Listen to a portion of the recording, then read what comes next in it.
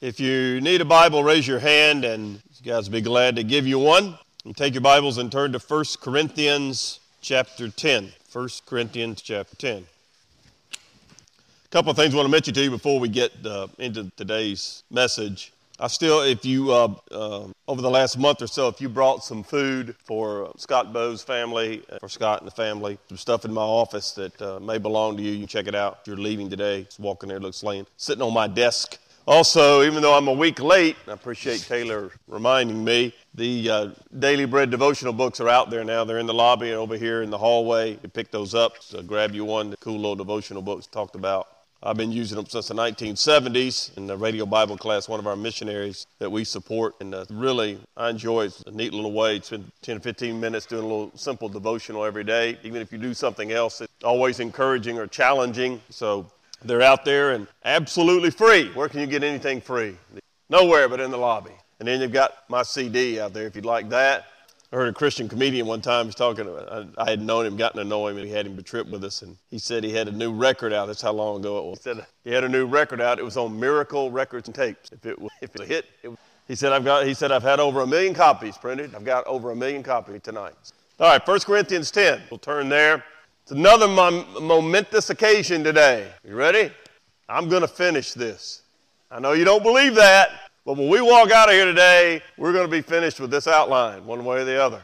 I'm going to wrap up the series on freedom, and I'm praying about what God would have do next. But I want to wrap this up. This is an extremely important principle that we must, as believers. We're set free by Christ. Peter was even singing about, leading us in worship today, about truth setting you free. And you hear me talk about it all the time. But it's so important we understand, at the top of your handout, you've seen now for 3 weeks, you're tired of looking at, we are free to be a servant. We are a bond servant of Jesus Christ, one who has chosen to serve him, and we serve each other. We're free to be a servant. We already talked about number one. We are free to be sensitive to each other, to other believers and non-believers, but specifically we're focusing on within the church and in carrying the gospel outside. And then we saw that in 1 Corinthians 8, where Paul illustrates the stumbling block principle, that even though I've been set free by Christ in certain areas, the gray areas, I will choose not to exercise my freedom because it's better for others. I'm sensitive to where they are. Then chapter 9, he used a specific example from his own life, that he was free to take money as an apostle or to be paid for what he was doing, but he chose not to. He was free in that area. So today, and if you'll notice on the bottom under number 2, so important, it's where we wrapped up last week. The reason for all that he was talking about in exercising this freedom and understanding that we are free, but our goal is always to win the more, win those, whether they're Jewish, whether they're Gentile, within the church, to share, to encourage, to serve each other, and then to take the gospel outside for the gospel's sake, that some would be saved, so that we can bring others into the body of Christ. Because here's the bottom line. We talked about this in my class this morning. We know Jesus is coming back one day. That's our great hope. We know as believers we will be together forever in eternity. The hope, confident expectation that we have as Christians is that we will all be together forever. And we know Christ is coming back, called the blessed hope, to get his church. And we are going to be together forever in paradise. But there are a lot of people who don't know Jesus. There are a lot of people that aren't Christian. There are a lot of people who need to be born again. And that is why we are here, to spread the gospel for the gospel's sake. Otherwise, why doesn't God just take us on home? Because he's still saving people. He's still extending his grace and his mercy. He's withholding. He's asking. He's sharing through us. What an incredible privilege to be the body of Christ. Paul writes to the church of Corinth in another place. We, the church, has been given the word of reconciliation to share, to hold forth. We've been given the ministry of reconciliation, or the service of going out and sharing with our world the truth of the gospel. So we get to chapter 10 today. In chapter 10, he shifts gears, still on the principle, the stumbling block principle. He's going to give them another example, an example from the nation of Israel.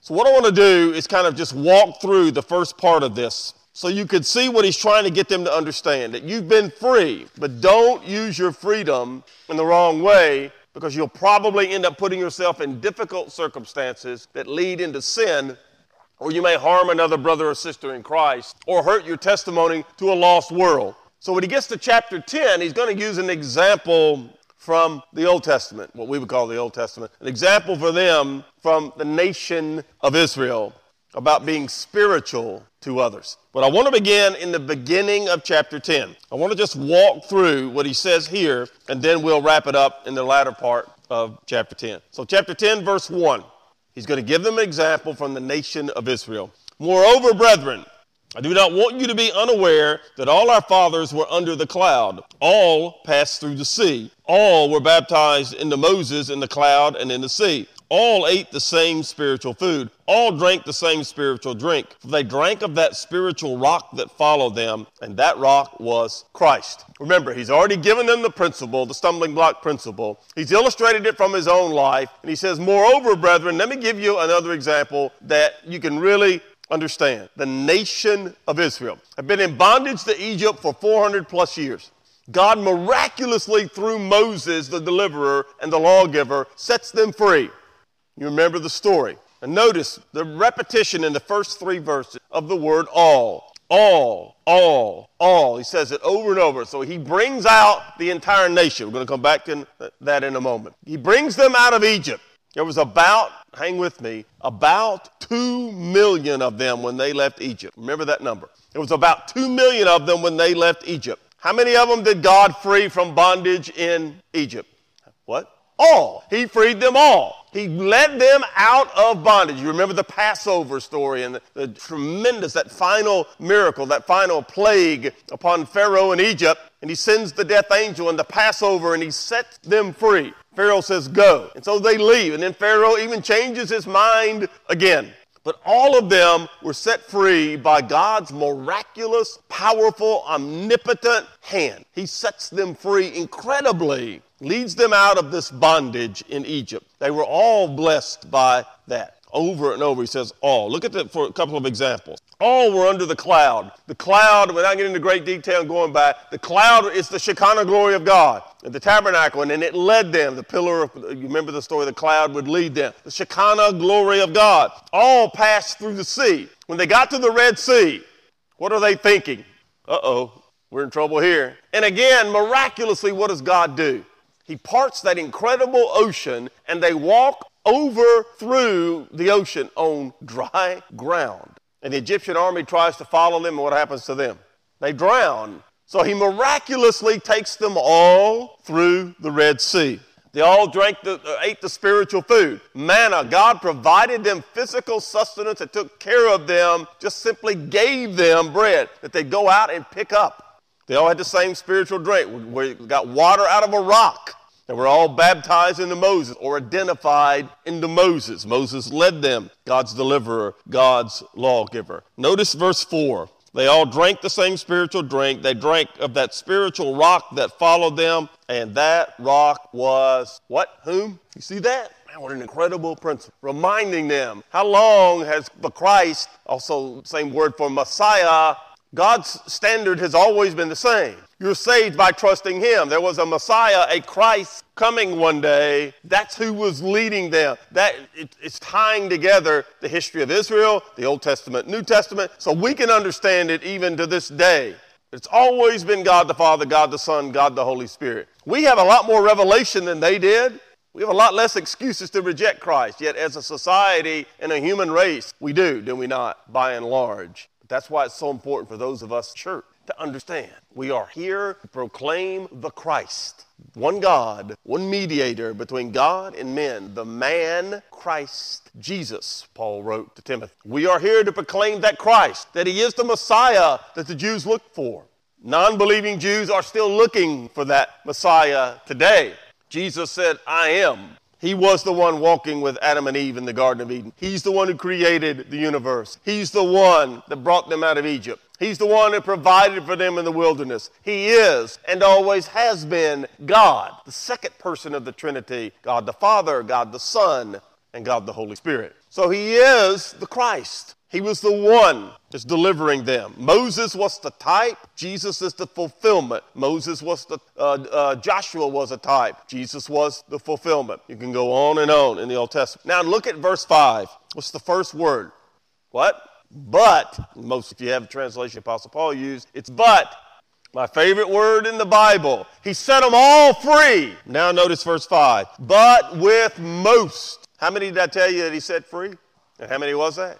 How many? 2 million. But with most of them, God was not well pleased, for their bodies were scattered in the wilderness. Despite God's incredible blessings for them, delivering them as miraculously as he did, they wandered in that wilderness for how long? And how many of the 2 million went into the promised land? Do you know?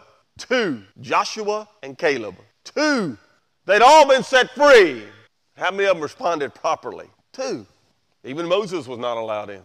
Only 2. Joshua and Caleb, because they went in and said, God has already given us land. Because what did God say? I've already given you this land. It's yours. They trusted and believed God. And the rest said, no, those Canaanites are huge. And they were. We can't go in there. Joshua and Caleb said, let's take it. It's ours. God had given it to us. Trusted. God had set them all free. Notice verse 7. Verse 6. These things became our examples. We are to learn from their mistakes, to the intent that we should not lust after evil things as they also lusted. That's the summary principle about this example. Why did they end up wandering in the wilderness, not being allowed into the promised land? Because they lusted after evil. They had been set free, and yet their response was, let's make us an idol. Look at what he says. Do not become idolaters, as were some of them. As it is written, the people sat down to eat and drink, and they rose to play. While Moses was on Mount Sinai getting the law from God to carry them forward into the promised land and live as the called out ones to give the message of the one true God to the Canaanites and the pagans, the heathens that they were surrounded by, as Moses was on the mountain with God for that 40 days getting God's word, what were they doing at the foot of the mountain? They were building a golden calf, an idol, and having Aaron, Moses' right-hand man, telling him to do what? Build us an idol to lead us where? Back to Egypt. They were set free, but were looking back to where they'd been in bondage and saying, we want to go back to that. Don't use your freedom in the wrong way, because it will lead you back into sin. Verse 8. Nor let us commit sexual immorality, as some of them did. And in one day, 23,000 fell. As an example, again, you can read this in the first 5 books of the Bible. You read the examples. They brought prostitutes into the camp, and God struck down 23,000 of them in one day for their disobedience and their immorality. They were idolaters. They were immoral. Verse 9. Nor let us tempt Christ. Notice Christ, God. As some of them also tempted and were destroyed by serpents. They started questioning God. Why did you bring us out of Egypt, bring us here to die in the wilderness, Moses? What's going on? Does God know what he's doing? And God sent them the poison serpent, got their attention. Verse 10, nor complain, some of them also complained, and they were destroyed by the destroyer. They revolted against Moses' leadership, and complained, moaned, and groaned. They were examples. Now look at verse 11. All these things happened to them as examples, and they were written for our admonition, upon whom the ends of the ages have come. Therefore let him who thinks he stands take heed lest he fall. No temptation has overtaken you, such as common to man. But God is faithful, who will not allow you to be tempted beyond that which you are able, but with the temptation will also make the way of escape, that you may be able to bear it. In the context of what we're looking at, notice what he's saying to them. Learn from the example of the Israelites, set free by God miraculously, and then all they wanted to do was moan and complain and go back into bondage. If you're not careful when you're free, you will fall into temptation because you take freedom and you exercise it the wrong way. What should have been their attitude toward God after he delivered them from Egypt? What should it have been? Gratitude, don't you think? They were having to make bricks daily. That's all they did. They were owned by Pharaoh of Egypt, and they were God's people, and he set them free. And then they wanted to worship a golden calf instead of worshiping who? The one true God. They didn't want to listen to Moses, the lawgiver and the deliverer that God had used to set them free. They wanted to go back into bondage again. They weren't interested in serving each other. They were interested in themselves. They weren't interested in going and taking the promised land and living as God's people before the pagans. They were interested only in themselves. They didn't want to listen to God. They didn't want to follow God. They wanted to do what they wanted to do. Now, as we wrap this up, here's the last point that I want to see, this idea of being free. We're free to be a servant because that's the spiritual thing we need to do on behalf of each other. The spiritual response to others is that we will be their servant. Verse 23, chapter 10, drop down to there. First thing I want you to note is that we are here for edification. Paul writes, all things are lawful for me, but not all things are helpful. All things are lawful for me, but not all things edify. Let no one seek his own, but let each one the other's well-being. Verse 23, if you write in your Bible, put this next to it. Verse 23, if you don't, write it on the person next to you. You'll have it with you later. Verse 23 is the summary of this principle. Look at it again. All things are lawful for me, the summary of the stumbling block principle. All things are lawful for me, but not all things are helpful. All things are lawful for me, but not all things edify. Not all things edify. What does the word edify mean? This is an edifice. What is that another word for? It's a building. I may be free in conscience and before Christ in a gray area to do something, but if it is a stumbling block for you, it's not helpful, and it's not for your edification, then I need to sacrifice my freedom in that area so that you might be edified. For example, if you're born again, if you know Jesus as your Savior, if you are a Christian, you have been given a spiritual gift, at least one. Most of you probably been given more than one. Why did God give you those gifts? So you can brag? In this very book, later in the chapters to follow shortly, there's a whole treatise on spiritual gifts because the church at Corinth spending their time bragging and fighting over spiritual gifts like, ooh, look at me, I speak in tongues. Anybody ever fight about that anymore? I speak in tongues, or I get a word from the Lord. I got this word of prophecy. And Paul writes to them, for chapter 12, he talks about spiritual gifts. Chapter 14, he talks about spiritual gifts. What does he talk about in chapter 13? Don't turn there. Many of you have memorized chapter or you've heard it many times. 1 Corinthians 13 is also known as the love chapter. And in 1 Corinthians 13, here's what he says. Don't turn there. Don't use your little device. Flip over there. Quit looking at ESPN and get back in the Word of God.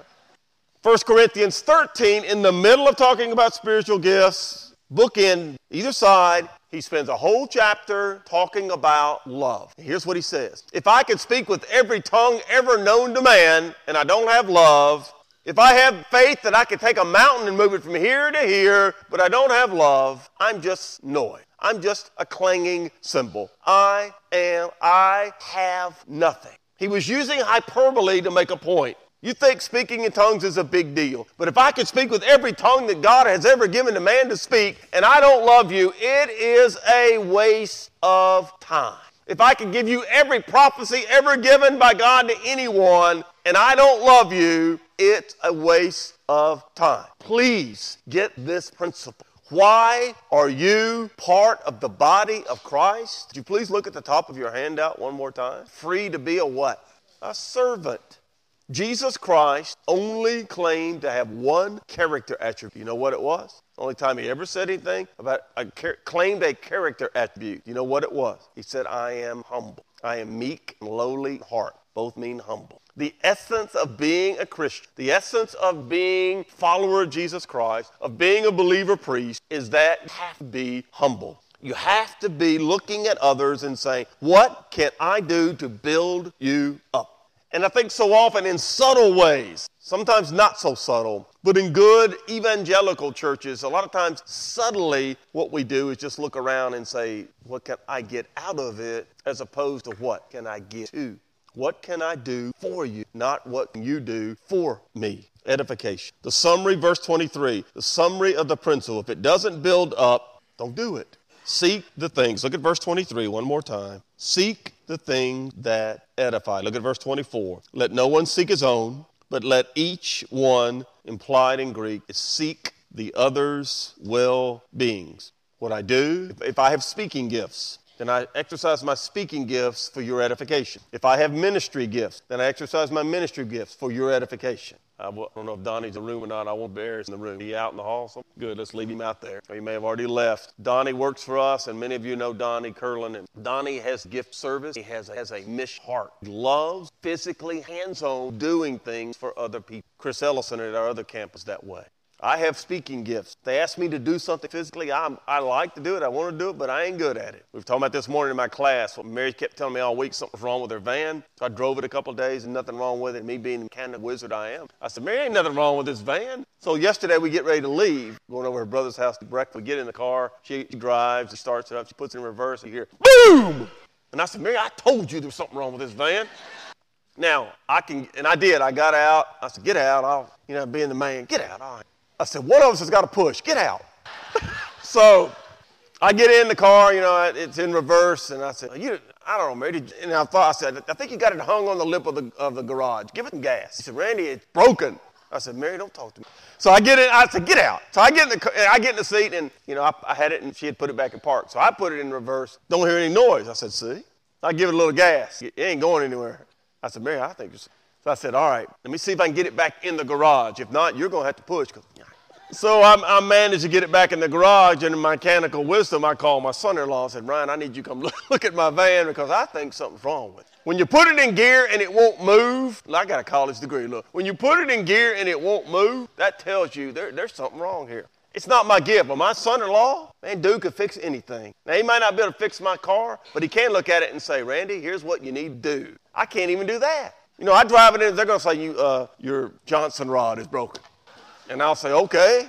What's that, 3,000? Yeah, okay, here, fix it. I don't know. Well, I'm an idiot. But boy, if they want to know what the Bible says in 1 Corinthians 10, they probably want to know that when I get to the mechanic, right? While y'all are working on the transmission, I'm going to teach 1 Corinthians 10. We'll trade off. Probably not. It's not my gift. You have a spiritual gift, at least one, and God wants you to exercise it on behalf of others. It's not about you. Edification.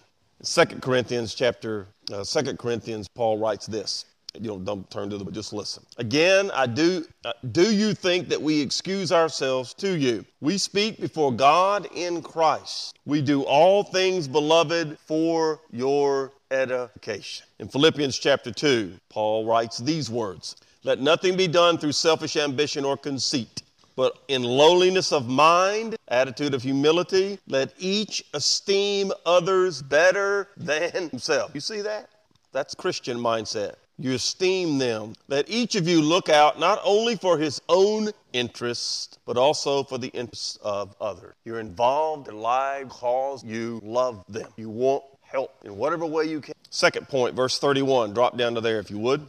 Edification, and the second is glorification. Look at verse 31 as he sums this up. Therefore, whether you eat or drink or whatever you do all to what?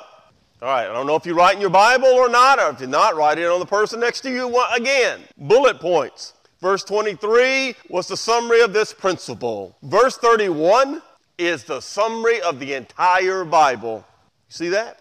I believe in verse 31, you have the summary of the entire Bible. Would you look at it again with me? As a believer, whether you eat, whether you drink, whatever you do all to what? Augustine said the chief end of man is to do what? Glorify God. What does that mean? That whether I'm interacting with you in this principle of freedom, or I'm sharing the gospel with someone else, or I'm living my life, just living my life, I exist to glorify God. We exist to glorify God. What does that mean? The literal Greek means to give a correct estimate of what something is worth. Or another way to put it is you want people to value God like you do. You want them to see how much He means. We worship God because He is worthy of worship. We worship nothing else because nothing else is worthy. Nothing else is God. We esteem God highly because God is above all. We give God the worth that He is due because He is God. And we want others to know that. Glorifying God is honoring Him so that people see who He really is. Think about, here we are in the United States, supposedly the most enlightened culture that's ever lived on the planet, and how many skewed views do we have of who God is? Well, our job, our reason for existence as church, as an individual Christian, as church, is to glorify God. Let people see who He really is, what He's really worth. Who is this God we say we follow? Glorification. It simply means the renown, the honor. Phrase Grant Nixon loves to use. It's real popular. A lot of younger theologians these days, you want to make God famous. Want to make God famous. People find out who He really is. What is He really worth? By serving, here's the context and the understanding. By serving each other, this principle of being free, not only will they see how much God means to you, others around them will see. As I serve you, and people around will see how that happens. When Donnie and the people working, when they go somewhere and they, like last weekend, I think even maybe this weekend, they go and do little. I had someone this week, I forgot where it was. He said they knew I was pastor of Christ Church Arlington, and they were telling me about a group of people Donnie had taken. I think it was to Covington, if I'm not mistaken, and done some work. He said, I saw your bus. They were from your church. I didn't even know they went. It got his attention, didn't it? Got his attention. Just go and do it. A lot of times you do things, maybe nobody knows but God. That's the way it should. Why do you do it? God glorified you, who he really is. And then the last point, verse 32. Give no offense either to the Jews or the Greeks or the church of God. That's what he's been talking about. Notice, the Jews, the Greeks, and then the church. That's everybody. Give no offense.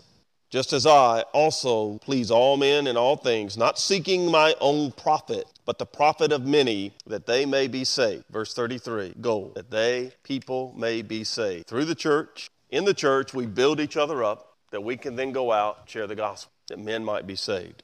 I want to end this whole series with a true story told by Dr. Harry Ironside years ago. It's a true story. Harry Ironside was at a picnic of believers. Christians were together. They were having a picnic because you have to eat chicken. That's what Christians get together and eat chicken. There was a man there that had been a Muslim, had been converted, had become a Christian from Islam, was born again.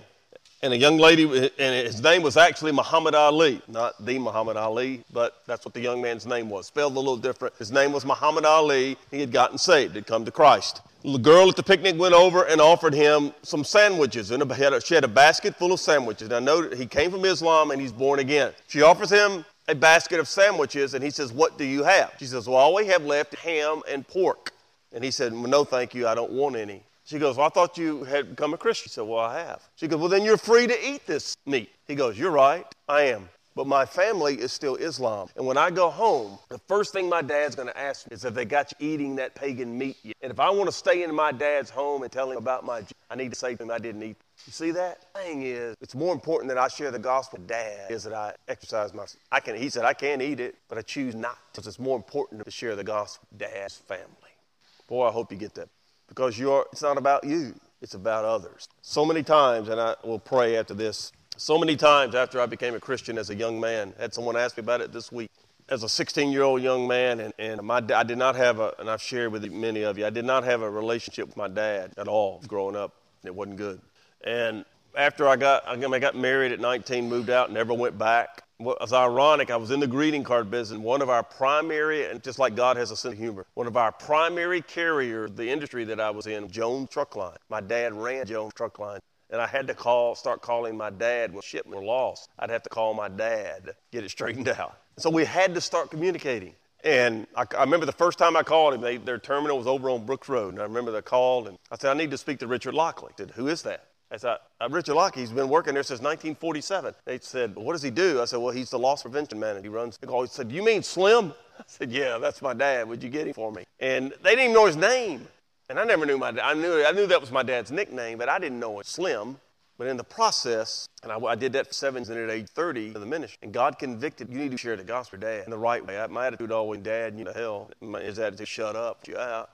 I'd seen him punch my brother out. I didn't want any of that. So I remember he used to hang out to this same beer joint every day. He'd go to and he got off work. And I'd never go in there because I'm a Christian. I mean, even though he went there, and God convicted. If you want to talk to your dad, share the gospel, you need to get in there before he gets drunk, talk to him. And I remember the first time I ever walked in, and I know none of you ever go in beer joints. So when you walk in, you can't see.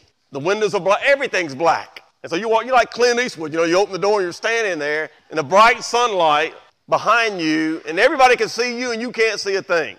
So I just walk in and I said, I'm looking for Slim. My dad had been going there since the 50s. This was 1985. He was there so much he was behind the bar. When they would take break, he'd work. And he looked up. Well, he thought somebody had died. He said, Cabbage Head, what are you doing here? I said, Dad, I really don't like being called that. He said, okay, Cabbage Head, what are you doing here? And I said, man, I said, Dad, I just came to talk to see how you're doing. He couldn't believe it. So I started going by on a regular basis and talk with her the gospel. And then later on, my dad died of Lou Gehrig's, a horrible die. And I realized he quit drinking shortly. It had nothing to do with me, but he quit drinking. He's taking good care of my mom, who he'd never done that when and I realized my dad was a guy I liked. He had a sense of, he was a lot like me. He'd done some horrible things when I was growing up. But God said, Dad, I just died to share the gospel. Go love him. It was hard for me to love that man. You go show him. And before he died, we talked a lot about spiritual and the gospel. And he indicated to me that he was born again. I don't know. What I do know is I had to out of my zone and say, I'm going to go do that. That's got to be more. Would you bow your heads, please? Lord, we thank you that Jesus died on the cross. Seems so simple, yet it's so profound. If he had not died on the cross, we'd have nothing to talk about. He rose from the dead. He conquered death. He paid for sin so that I can be free. I pray, Lord, I'd use my freedom properly to share the gospel, to encourage other believers, to meet people where they are, because that's what Jesus, meet them where they are, love them, be willing to sacrifice my freedom if I need to share with them, to edify the believers, to share the gospel, those who are not. So I pray, Lord, you would make us as Christians and Christ Church as an entity where people are loved, welcomed, and where the truth is spoken in love. And I just pray, Father, for somebody seated here, they would say yes to the gospel, yes to Christ. And Lord, thank you for dying in my peace. Please save me, set me free so that I can Christ. We thank you, Father, for Jesus.